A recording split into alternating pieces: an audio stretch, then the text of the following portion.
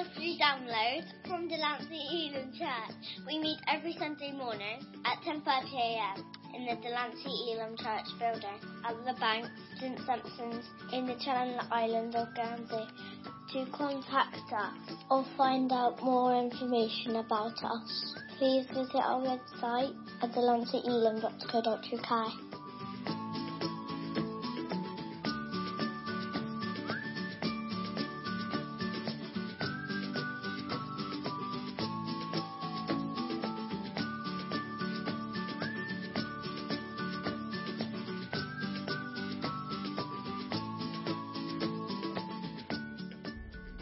It's great to be here today, isn't it? Great to be in this place, to be in the presence of God and to worship Him and to be with one another. Don't you just love Sundays? Precisely, Jay. That is why you're here, isn't it? Excellent. Just to encourage me. Best day of the week. That's it. Exactly. It's great. I was thinking of the question, what is a Christian?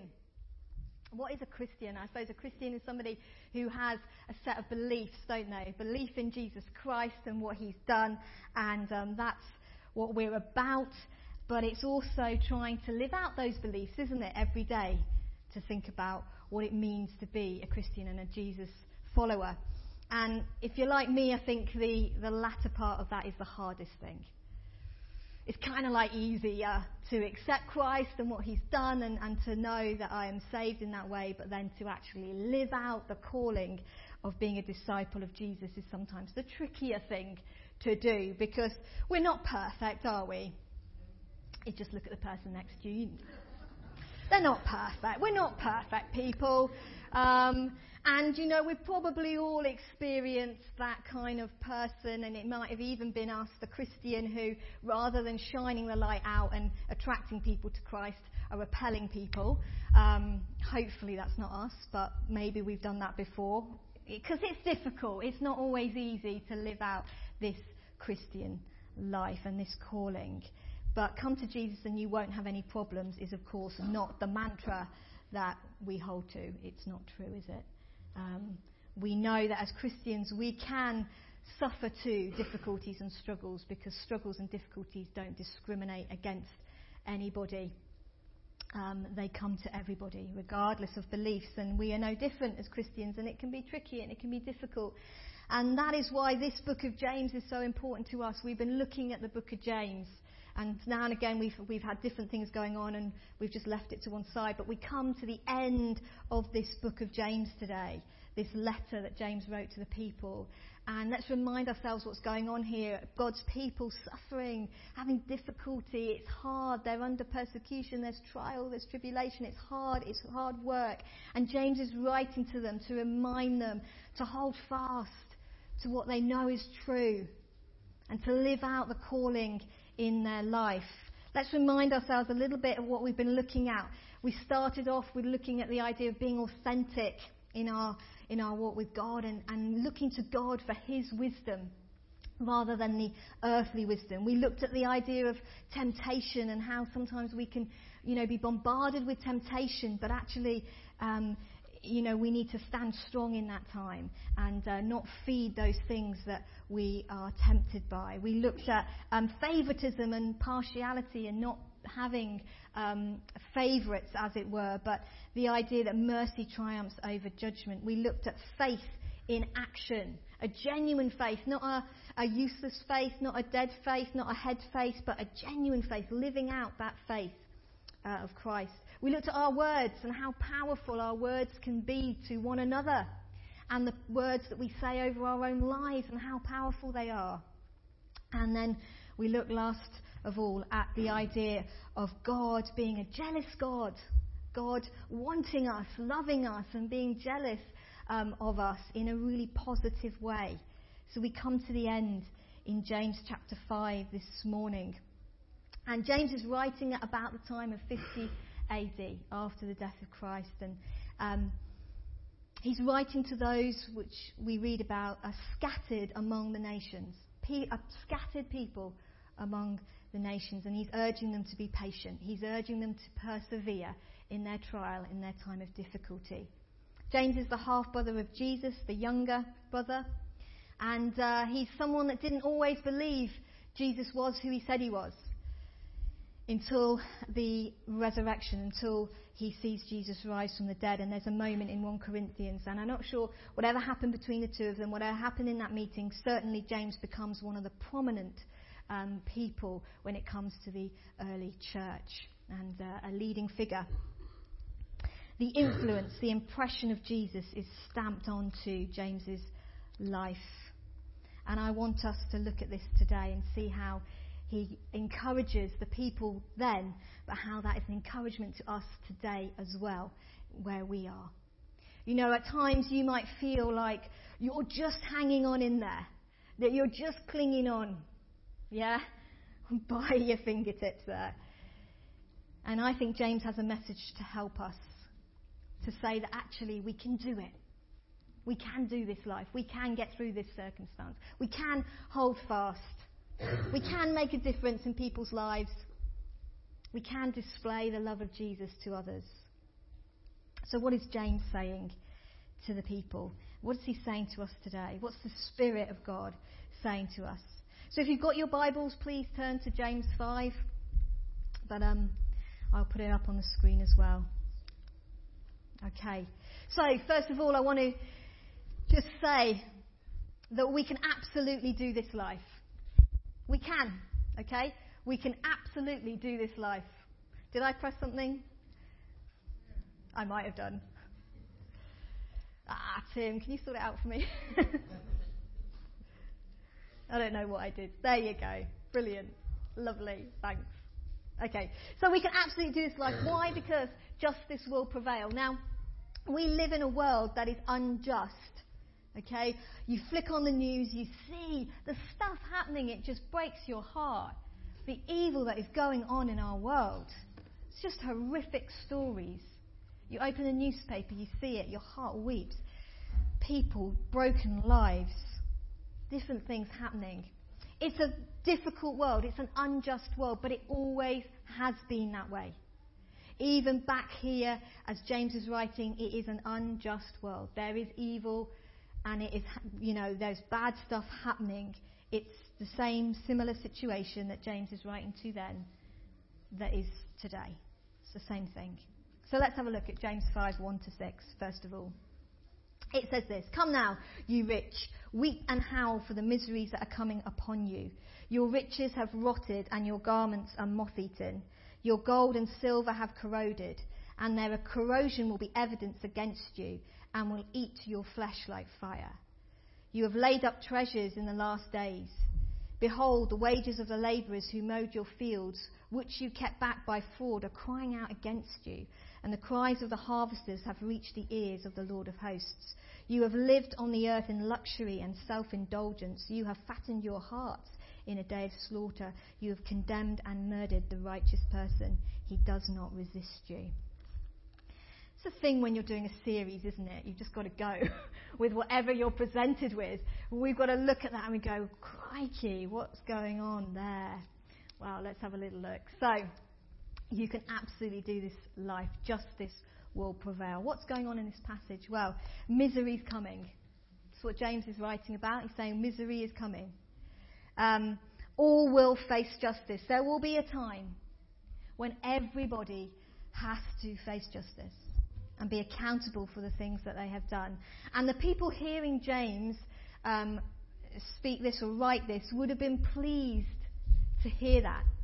They would have been pleased to hear that actually justice will come for them because they're being persecuted.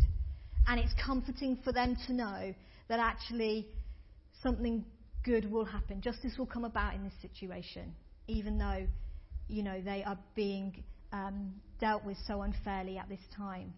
And James is following a particular style of writing that the Jewish culture would teach. It's a kind of now listen, or come now. It says come now. And it could make us think that James is speaking to the rich people that he's warning. But he isn't. It's nothing to do with them being rich. It's to do with them treating people unfairly. But James isn't necessarily speaking to them at this point. He's using a rhetorical device that the Old Testament prophets would use. This wasn't James saying, in a way, of calling the people to repentance. Rather, it's an encouragement to the people of God in their time of trial and in their time of persecution. He's sort of saying to them, look, justice is going to come. Don't you look at those people that are persecuting you and mistreating you and think, oh, they've got a great life. Look at all they've got. I want to be like that. No, justice will come for them. And it's an encouragement to God's people here.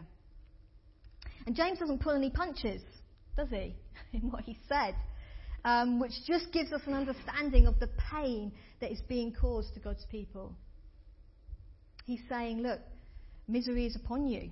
Already what you have is wasting away. Your wealth is rotting. What you counted on, you're losing. Your clothes are being eaten by moths. Your gold and silver are corroding. James is giving this imagery that what the people who were treating God's people unfairly thought was going to be powerful and good and, the gold, the riches. Actually, no, they're wasting away. They're going to fade. Your flesh is eaten. Meaning that not only their possessions, but they too themselves will be destroyed. So James is saying, look, to God's people, look, it's going to be okay. Yes, you're being treated in this way, but justice will come. And so misery is coming. Why? Let's have a look at what's been happening, okay?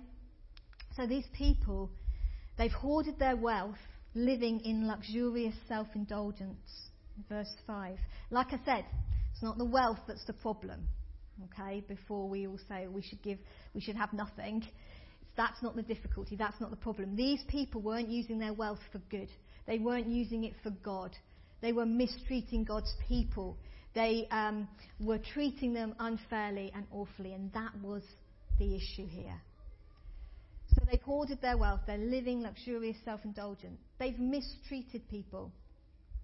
They've become fat off other people's efforts, treating people poorly. They've overworked them and they've underpaid them. They've defrauded those who were working for them. This is the situation that God's people are in. And it says this, that they've murdered the innocent. I think maybe it means this, like in the Jewish world, if you deprived a person of what was their due, what their pay was, whatever it was kind of seen as equal to killing them. So maybe that's what it means here with the murder reference. It's probably something more to do with the farmers were ending up in prison because what was happening is they couldn't pay perhaps the land, the rent for the land, because actually the wealthy landowners, they were defrauding them and not paying them right, so then they couldn't pay them and then they ended up in prison because of it. That's what was going on. It's a similar situation to sometimes where we see around the world today. That awful situation where you've got, people maybe in India, Pakistan, they're brick factory workers, and what's happened is their relatives took out a really small loan, but now the generation's gone. The loan interest just gets bigger and bigger. They can't pay it back, and they're caught in this cycle, and they have to work and work and work, and it just means they're never free. I think it was a similar situation to that they weren't getting paid the right wage, and then they couldn't afford to pay for the land, etc., etc. And so these people, James is writing to God's people to try and encourage them and say, look, okay, this is the situation, but don't worry, justice will come. God will prevail. God will have the victory in this situation. God's heard the cry of his people. The Lord Almighty, that is where the power lies. Not with those who abuse, not with those who mistreat, not with those who lie or hurt or steal or rob or destroy, but with God. The ultimate power, the ultimate victory lies with God. He's the Almighty One.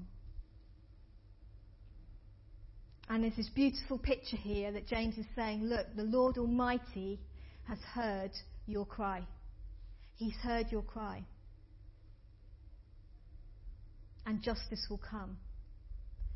And I think the Spirit of God would say to us this morning that whatever situation we might be in, God has heard our cry.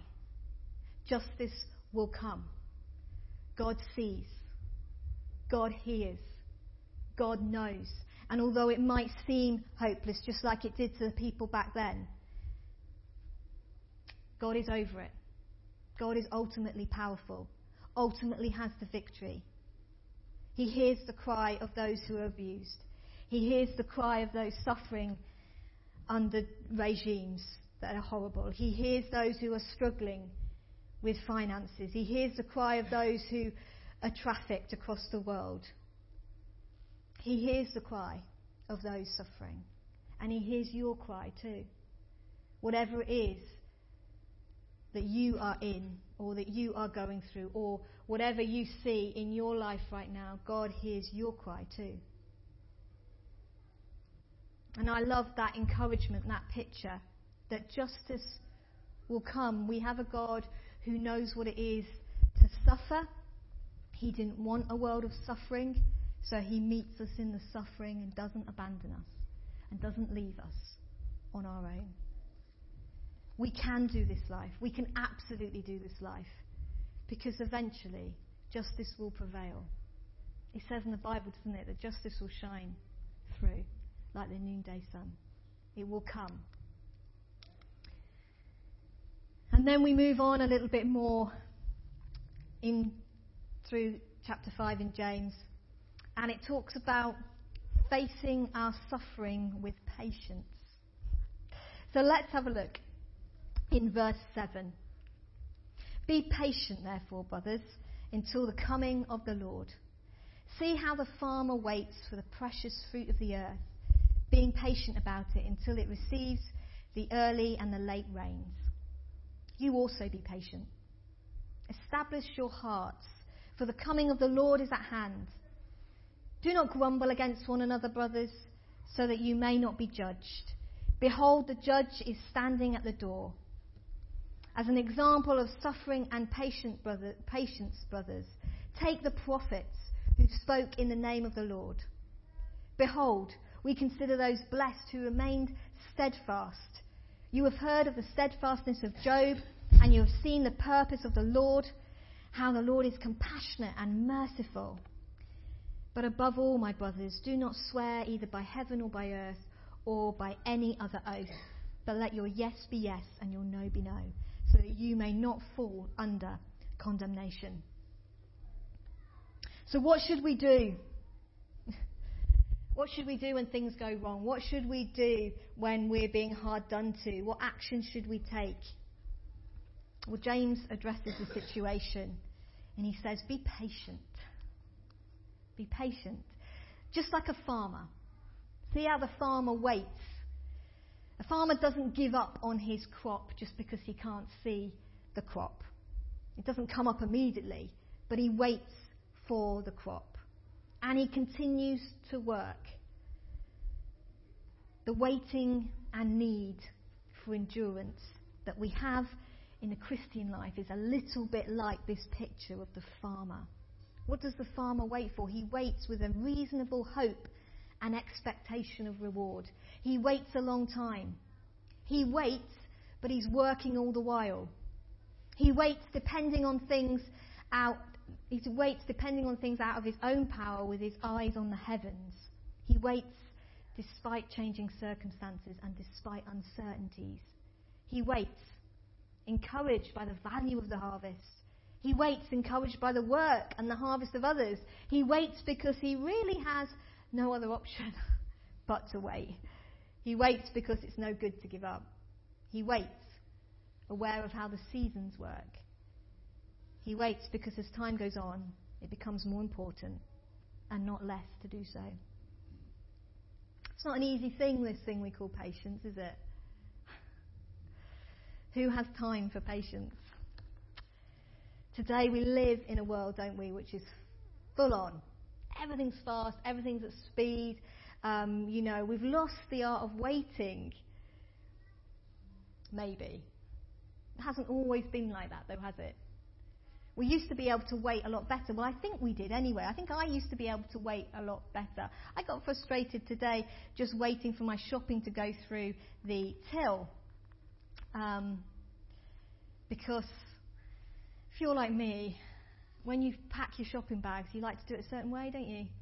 You have to put certain things in first, because otherwise...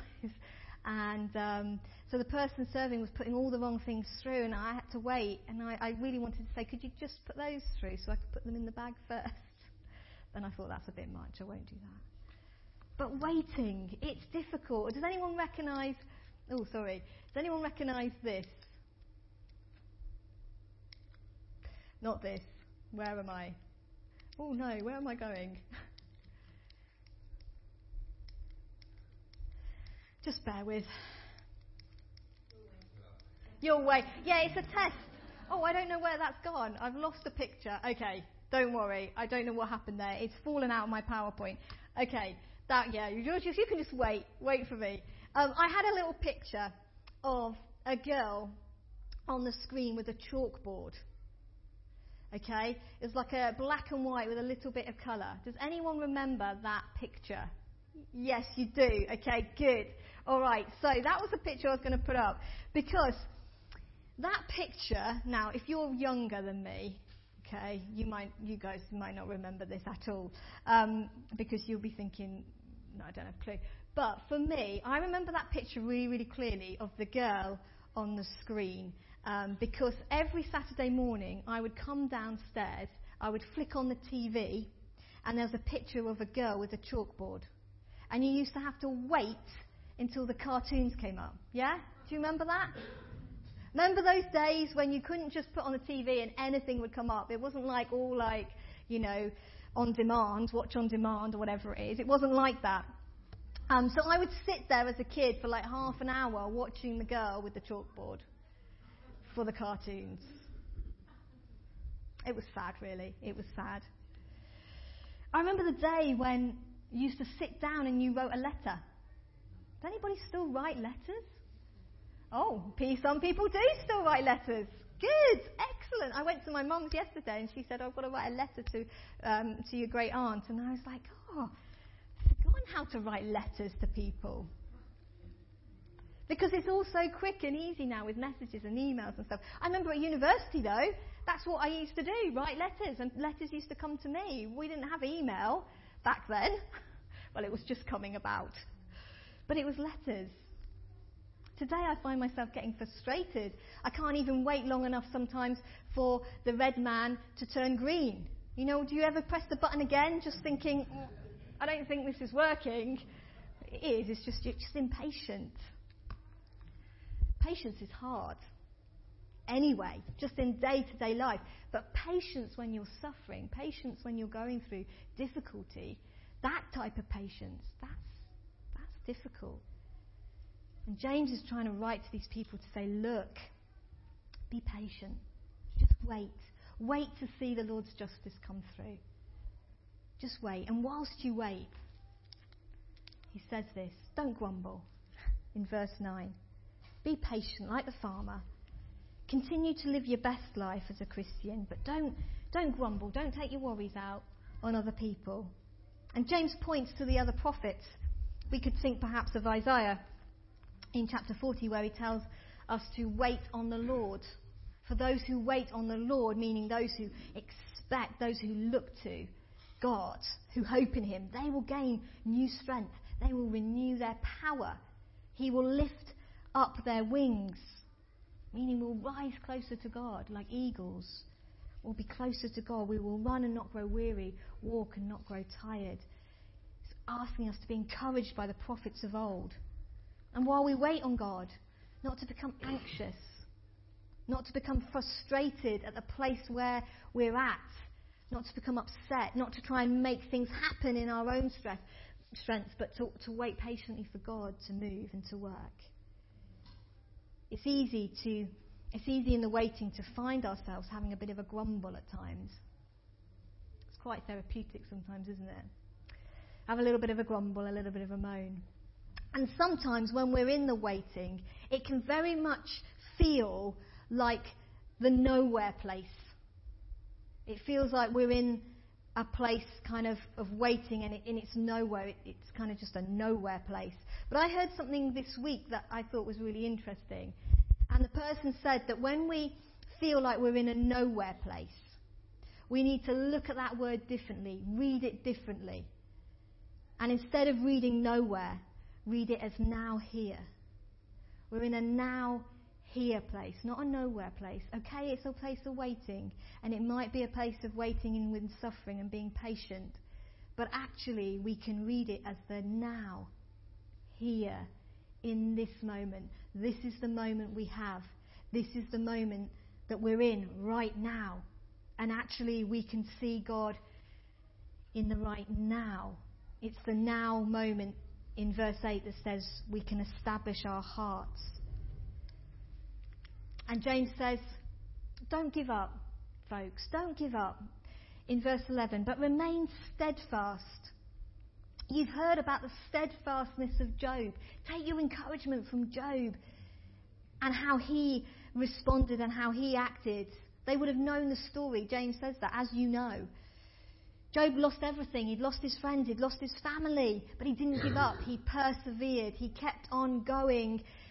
And he never cursed God for his suffering. They knew the end of that story. They knew that God brought Job through and blessed Job at the end. And he was saying to them, just remember Job. Stay steadfast. Don't give up. You're never going to know what you might miss if you give up now. Don't give up. It's always too soon to give up. And then James says, don't exaggerate your speech. Don't grumble. Don't give up. Don't exaggerate your speech. These early believers were making all sorts of oaths, or saying all sorts of things, all sorts of promises as they went through these hardships.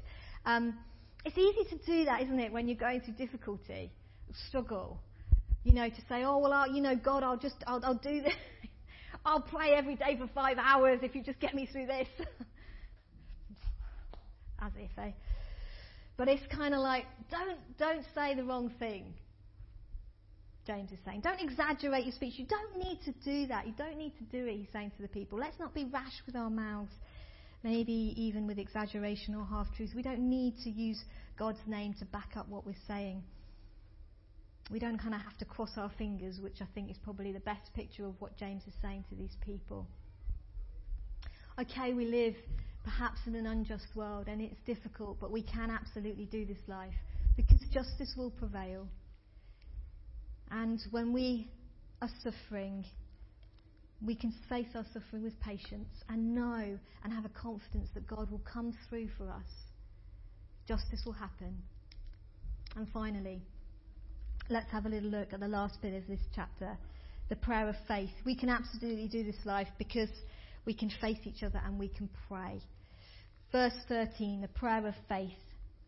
Is anyone among you suffering? Let him pray. Is anyone cheerful? Let him sing praise. Is anyone among you sick? Let him call for the elders of the church and let them pray over him, anointing him with oil in the name of the Lord.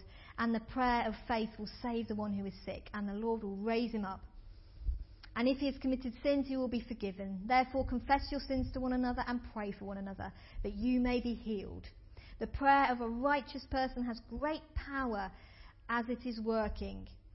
Elijah was a man with a nature like ours, and he prayed fervently that it might not rain. And for 3 years and 6 months it did not rain on the earth. Then he prayed again, and heaven gave rain, and the earth bore its fruit. My brothers, if anyone among you wanders from the truth and someone brings him back, let him know that whoever brings back a sinner from his wandering will save his soul from death and will cover a multitude of sins. It's all about prayer, isn't it, really? In every situation, pray. In every situation. There's one constant among us all as Christians across the globe. There's one constant thing that we do, is we pray. We are in a relationship with God which demands us to have that conversation. There's absolutely no time in our life when we shouldn't pray. It's always a good time to be talking to God. Always. Whatever we're doing, wherever we are, it's always good.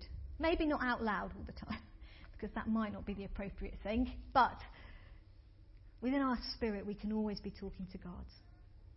Whether we're happy, whether we're sad, whether we've got stuff sorted or we haven't, we can bring it to God in prayer. We have a personal God, a relational God. A God who wants to be with us, who wants to hear from us, who wants to speak into our lives. Prayer's not just about presenting requests, is it? It's a conversation with God, and it helps to strengthen us, and it helps us to do this life. I hope none of us think that prayer is about locking ourselves away for hours on end and shutting our eyes, and it's not like that. Prayer is a conversation all the time, wherever we are. Willard said this, great theologian: spiritual people are not those who engage in certain spiritual practices. They are those who draw their life from a conversational relationship with God. That's where we get our strength. And James is saying to the people, encouraging them to pray with one another, to continue speaking with God, to encourage themselves in their time of difficulty and in their time of suffering. Yes, justice will prevail, ultimately. But we need one another to pray with one another, and we need God our Father so he would strengthen us. And James is saying, pray. In every situation we have a part to play. In verse 16 to 19, it's prayer. It changes things. And James takes the people back to the Old Testament. He takes them back to the prophet Elijah. But he keeps our feet on the ground because he's reminding us that Elijah was just like we are. Now, when you read that, I don't know about you, but I think, well, I am nothing like Elijah. Like Elijah was this great man of God, and he did amazing, miraculous things, and he did all this, and I am not like that. But James isn't comparing us in that way. What's James saying? James is saying, not speaking of the miracles, he's speaking of his prayer life. He's talking about Elijah's prayer life. And the example James uses, he's saying it's like us. He is a believer. He was speaking to God, and we can do the same thing. We have that power of prayer in our lives too. And he's saying, look at what Elijah did. And he prayed for the rain, and then it rained, and we can be the same. The prayer of a righteous man has great power. Finally, we can trust a community of believers and pray. I wonder how you would feel if I said to you, why don't you turn to the person next to you and just tell them about your sin? Let's have a confession time. I'm not going to ask you to do that, don't worry. Okay. But can you imagine if I did and I said that? We'd squirm a little, wouldn't we? We'd be like, oh, yeah, we'd try and find the smallest, minutest sin to talk about. Yeah, I got a real problem with that thing. But you know what? We are a community of believers, and we need each other. We do. And actually, we're all in the same boat. We're all in the same situation. We always think the person sitting next to us is 100 times better than we are, but that's not the case. And we need this community so that we can be accountable to one another. And I think James is saying to them that you need the community of believers, to pray with one another and be accountable to one another and share with one another, because that's what church is about. That's what we're trying to create here amongst ourselves. That sense of community, that sense of accountability, that sense of being able to share with one another and pray with one another, building relationships, creating safe places, building accountability, so that we should be able to walk with others and be honest with other people. Not fearing that we're going to be judged, not fearing that we're going to be rejected in any way. But knowing that we can be prayed for, knowing that we can be restored by one another. I wonder whether we can be trusted as the person, if someone shares something with us, will we help to restore them in prayer? Trust the community of believers and pray. We can absolutely do this life. Sometimes it seems difficult. And yes, we do live in a difficult world at times. And we do have difficult situations and circumstances that we're in at times. But we can do it. I said at the very outset of when we started looking at James, which was weeks ago now, and I don't expect you to remember that, it was ages ago. But I said, as islanders living here in Guernsey, we get what it's like to be at sea. We kind of get the sea because it's so unpredictable. One moment it's completely flat, it's completely calm, it's completely beautiful and still, and the next it's fierce and it's roaring and it's stormy. And life's a little bit like that. Life's a little bit like that, isn't it? 1 minute it's beautiful and it's calm and it's still. And the next minute something happens and it's stormy and things are raging. And we can get knocked out of the boat by the winds and the waves.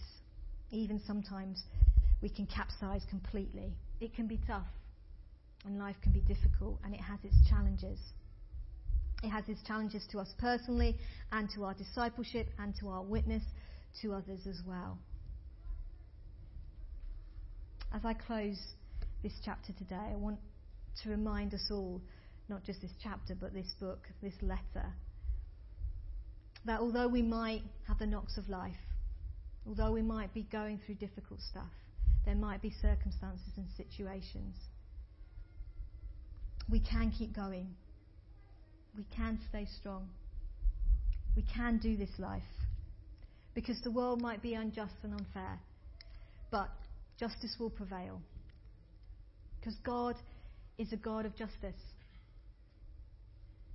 God is a God of justice, and He'll make things right. We can do it because actually when we're faced with suffering, God can give us His grace to be patient in that time. And finally, as James said, we can pray. We can face one another. We can come alongside one another and pray through the circumstances. And that's what James was saying to the people. I'm going to invite the worship group to come back for a moment. Whoever is the worship group is left here. And I want us to think as we close this letter of James. We've looked at a lot of different things. There's 7 different messages that have been preached on James. We've learned a lot just from this one small letter. But let's think for a moment of what James was saying to the people then and how we can respond today. These people, scattered among the nations, God's people, they're in trial, they're in difficulty. But James has come to them to encourage them and say, don't worry, don't give up. It's okay. Justice will come. God sees the situation you're in. God hears your cry. God hears you. Let's stand together. Father God, I thank you for your word. And I thank you for this letter from James to the people back then. And although it was written all those years ago, Lord, it's so relevant for us now too, because we hear your Spirit speaking through it to us today, to our situation, which isn't actually all that dissimilar at times to their situation back then. And Lord, I pray that people here today would know that actually, even if it looks hopeless, and even if the situation they're in right now is unfair, it's not right, it's unjust. But God, I pray that they would know that justice will come. And that you hear them. You hear the cry of the righteous. And you will make things good, and you will make things right. God, I know it's difficult at times to be patient in that time. And you know that. You know it's difficult for us to be patient. But Lord, I pray that you'd help us to be patient. To not give up, to not grumble, but instead to look to you. The one who is our strength, the one who is our help, the one who is by our side, the one who lifts us up on wings like eagles. And God, I pray as we go through these circumstances that we would remember the most important thing is that we have you, and we need to talk to you. We need to have that conversation with you. Not just every now and again, but all the time, wherever we are, whatever we're doing, to be giving things over to you, to be speaking to you, to be listening to you, so that we might be encouraged, inspired, changed, strengthened in our resolve as well, Lord. So I pray for each person here today. I don't know everything about everybody's life, but Lord, you do. And I ask, Lord God, that you would bring justice into each person's situation. Thank you, Jesus.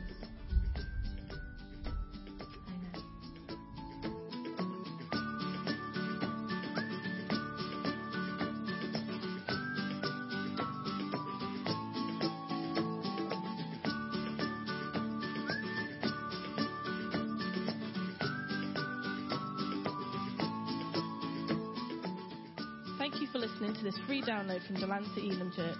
For more downloads or to contact us, please visit our website at delanceyelim.co.uk.